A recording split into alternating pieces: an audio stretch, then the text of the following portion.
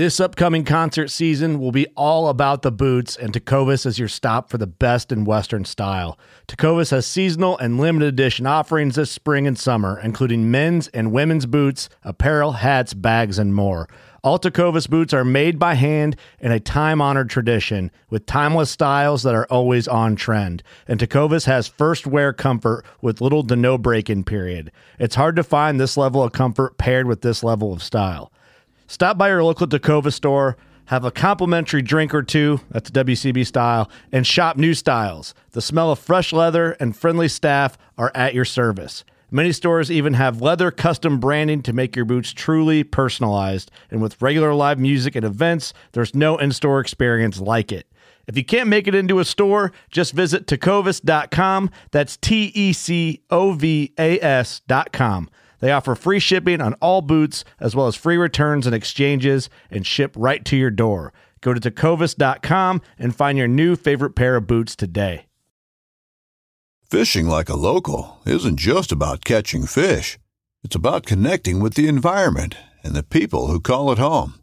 It's about hearing the stories and traditions that have been passed down for generations and sharing unforgettable moments with the people you meet along the way. Fishing like a local is having an experience that stays with you forever. And with Fishing Booker, you can experience it too, no matter where you are. Discover your next adventure on Fishing Booker. Here in the Northern Rockies, dark winter months are outlasted in basements, dens, and nooks, where kindred souls gather to share intel, swap fly patterns, and relive the memories from seasons past. This gathering spot, known locally as a February room, is the inspiration for this podcast. No matter the season, the door is always open to those with a fly fishing story to tell. Brought to you by CD Fishing USA, the North American distributor for Composite Development's fly rods and fishing accessories. Tech, precision, ingenuity, legacy. Go to cdfishing.us and follow us on Instagram, YouTube, and Facebook. Here's your host, Lauren Carnop, and this is the February Room. Welcome to the February Room. Today, my guest is artist George Hill. Thank you so much for joining me today, George. I cannot wait to hear all about your artwork and also some great fishing stories. Thank you for having me. You have some incredible artwork. I mean, insane. I mean, I don't even know how you do it. But before we go into that, you obviously have a passion for fly fishing, and I want to hear a fly fishing story. Well, about this time a year ago, I was fishing the salmon fly hatch on a river nearby, unnamed river, and had, maybe a kind of a cookie cutter bow come up and eat my dry fly. Had a dropper on too, I think. Nice little fish, and I was playing it. We were fishing out of a boat and kind of about to slow down through this deep run, and all of a sudden these two giant silver flashes start charging at the boat and at my fish, and really took me off guard. And my buddy on the oars is like, "Bull trout." He's telling me, he's like, "Get that fish in, get that fish to the net, get it in the boat." And, I'm thinking, yeah, I got to get this fish in, got to get it to the net. And I was kind of secretly thinking, well, what if I played this fish a little bit longer? What would happen? Because you hear stories of this kind of thing happening with bull trout. So I'd never caught a bull trout in my life. And I had probably a 34-inch bull trout come up and eat my trout, eat the rainbow. What? And there were two of them. They were like sharks. They were kind of charging at it, swarming this poor fish. And yeah, I hooked into a really, really large bull trout.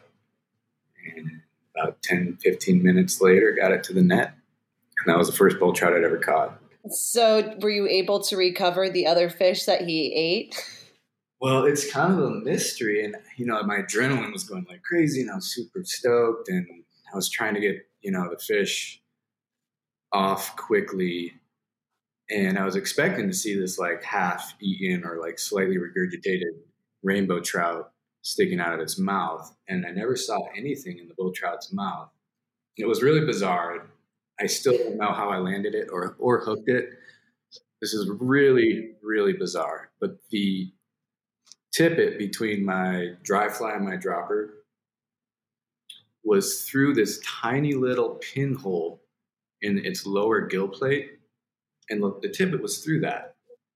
And so, I'm kind of fumbling around. I'm like, I just cut off I think it was the trailer fly. I just cut off so I could get that line through and get them off. But then the lead fly was still intact in there, which would have been in the rainbow trout's mouth.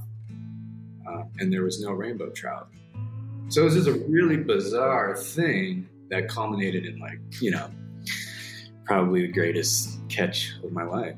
I fished a lot and all over and I caught a lot of fish. And I mean, this was just incredible to hold a trout that big in a small river. What a fishing experience of a lifetime. Did you use that experience as some of your art inspiration? Yeah, I think all my fishing experiences kind of trickle into my art. I haven't actually painted a bull trout yet. So maybe that needs to be, the subject of my next painting. Oh, absolutely. I mean, looking at your artwork, it is so realistic, especially the fish, the way that you capture them, one that's like halfway going in the water and out, and you can just feel like the water is literally just kind of streaming off of the scales into the water. Give me a little bit of background of your artwork. How did you realize this was going to be your passion? I don't know. I grew up in Michigan, so I grew up on the water. My dad loved to be on the water. He hated to fish. So he didn't teach me anything about fishing. But, he got me on the water a lot, which I'm extremely grateful for. And I also grew up in a pretty artistic household. My mother is an artist, and I have a sister that's an artist. So we always had a lot of art materials around. For as long as I can remember. I look back, I still have a lot of sketchbooks from when I was a kid. Looking back through them, I was always sort of fascinated with shiny objects and fascinated with fish and like the ocean and water. So a lot of my stuff as a kid was painting or drawing things that kind of had some essence of reflection to them. It was something I just liked to capture. So eventually that made its way into what I do now. I think that was one of the main appeals of fish as a subject matter, was that they did have these characteristics to them. So looking at your paintings, it's like, how in the world do you give that fish such life, especially with it literally looks like the picture is wet. I mean, it's just insane how do you just see light in such a different way or colors? Yeah, what I've kind of learned about fish and painting fish is they're almost like a mirror, and they're covered in that film of slime and water, and that's pretty much acting as a mirror, and it's reflecting whatever's around them. So you could paint a fish without that reflective shine on it, and you would just kind of paint the local colors of the fish. If it was a brown trout, it would be kind of brown and orange and some red and blue. But if you're, painting a fish in its environment like that, or giving it that feel of wetness, you kind of have to paint two things simultaneously. So you're painting those local tones and colors, but then you're also painting whatever that watery sheen is reflecting. Usually that's the sky, or like the shoreline, or a tree line, maybe even a mountain line.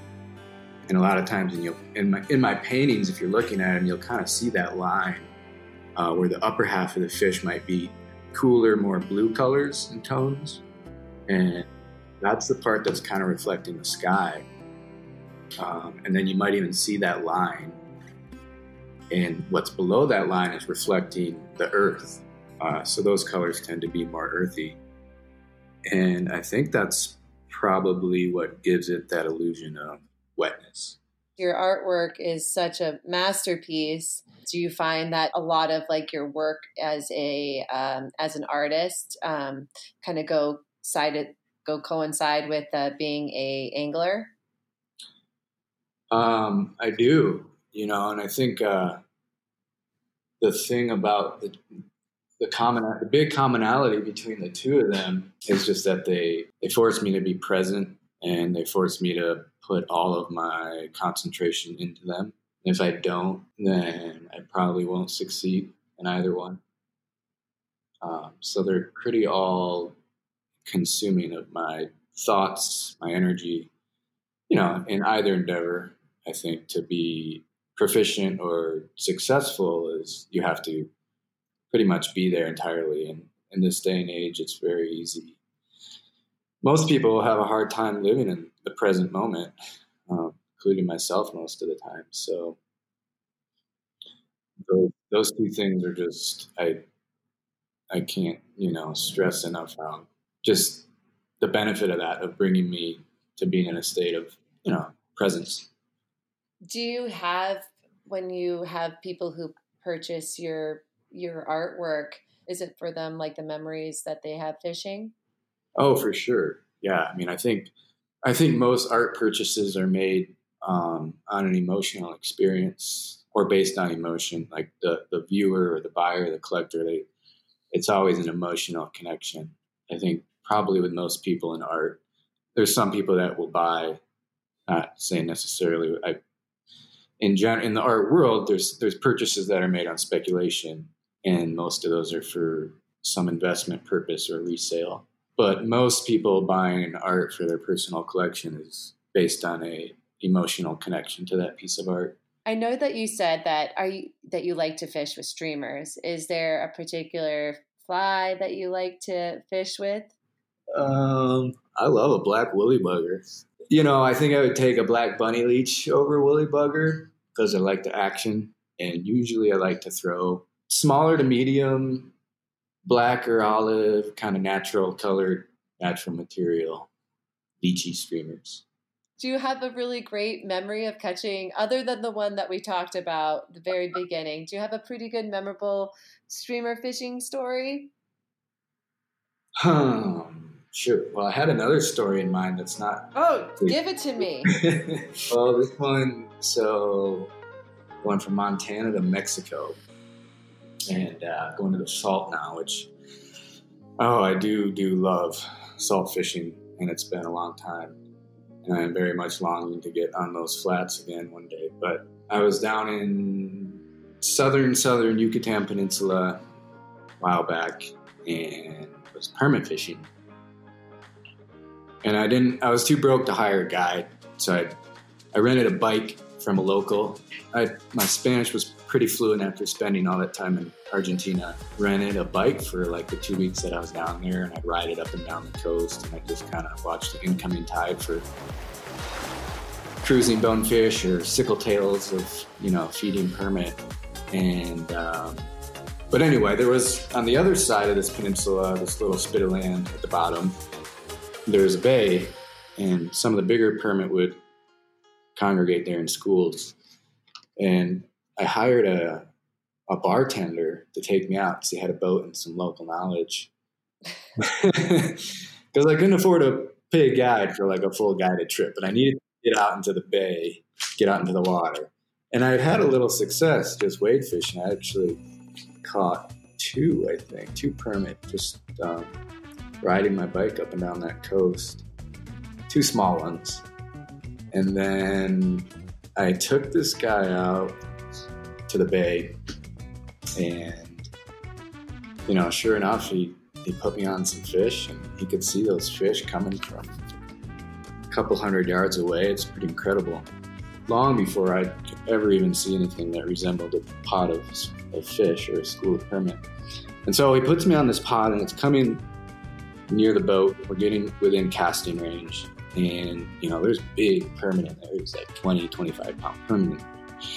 My adrenaline's going like crazy, and I put a cast out there, and it was okay. It was well enough for them to see my little crab pattern, and they turn on it, and the whole school is moving on this fly.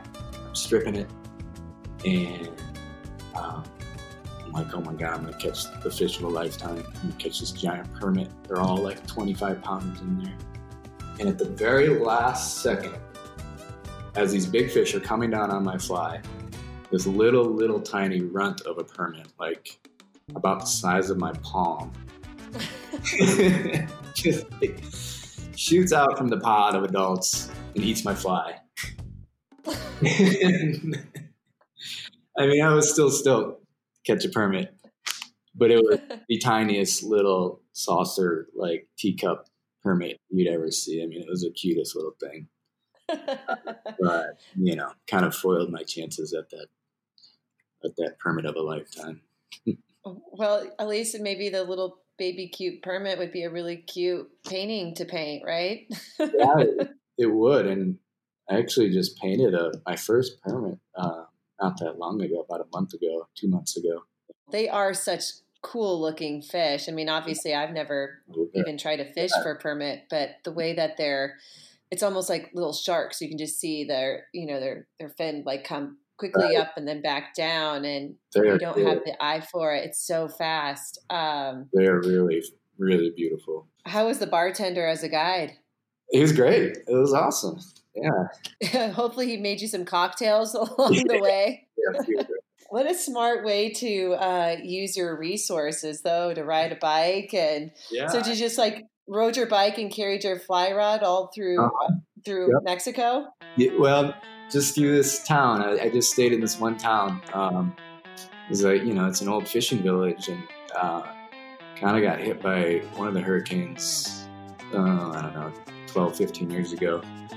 So when I was there, it was still kind of dilapidated, and it was great. I mean, yeah, I pretty much just did it from the bike and walking up and down the coast, and then took that guy out one day. And it was funny because you could also cross over to that bay and just fish from the shore, but there's a military checkpoint there, and it's kind of like a hub for trafficking.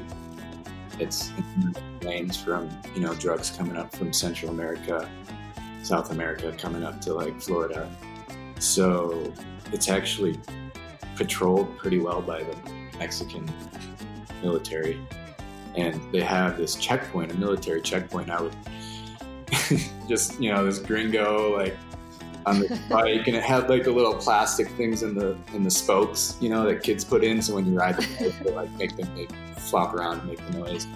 And I rolled up there with like a couple fly rods strapped to my back, and a straw hat, and go through this military checkpoint on my rented bike. It's pretty funny. They always looked at me like, "Who is this gringo rolling up again?" But they never gave me trouble.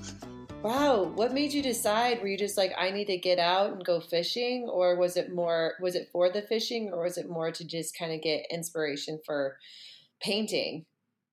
It was for the fishing, 100%. It was to go catch a permit and bonefish. Yeah. But I traveled a lot, in my 20s. I was fortunate and was kind of tailored a lot of what I did towards fishing, whether it was traveling and working somewhere or guiding or, anywhere that would put me on world-class fisheries, really good fishing. So, wow. Yeah, that was actually that Mexico trip was at the tail end of I was in another city in southern Mexico, and I was taking a program that allowed me to teach English as a foreign language. So I had done this schooling program for, I think, 4 or 5 weeks. And then this was like, okay, I got 2 weeks left before I have to fly home. I'm going to go down to this fishery, check it out. I'd heard good things about it. Yeah, never forget it. Wow, what an amazing experience. And I mean, it's so great that you're able to like go travel the world in your 20s and experience it, and then use that passion into your artwork. I mean, that's what everyone's dream is, right? To live passionately and then do what you love to for passion sure. as well. Yep. Now living the reality of being an artist. So, George, if people are wanting to look at all your artwork, where's the best way for them to check out your stuff? Well, anybody that's out this way, I have a show in a gallery in Whitefish, Montana called Frame of Reference. And other than that, there's, the usual digital pathways, I guess. So Instagram is probably where you'll find the most up-to-date stuff and some, kind of process photos and just a little bit more of a look into my process and little art world. That's George Hill Art. And then I guess that's connected to my Facebook too. I don't know. I don't really use Facebook or understand it that much, but it's not that creative. Instagram is a really good platform for artists. It's really intuitive and a good presentation venue for imagery, obviously. And then my website is georgehillart.com, and there you'll find all the finished paintings, and it'll show you which ones.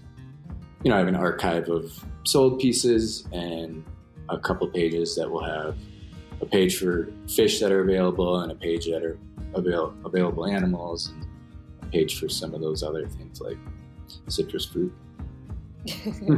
and I was going to say, I mean, if somebody ends up catching a fish of a lifetime and they wanted you to paint it, would you do a commission work like that? Or is it solely like, I'm the boss of what I want to paint, which is a good thing to be too. It depends. Yeah. I'm certainly open to having a look, and for sure, if somebody wants to talk to me about it, show me what they have in mind, I'm always happy to talk. So definitely, yeah. So right now you're painting, is it a brook? But next one's going to be a bull trout? This one's a brown right now. But I got to do the brookie ahead.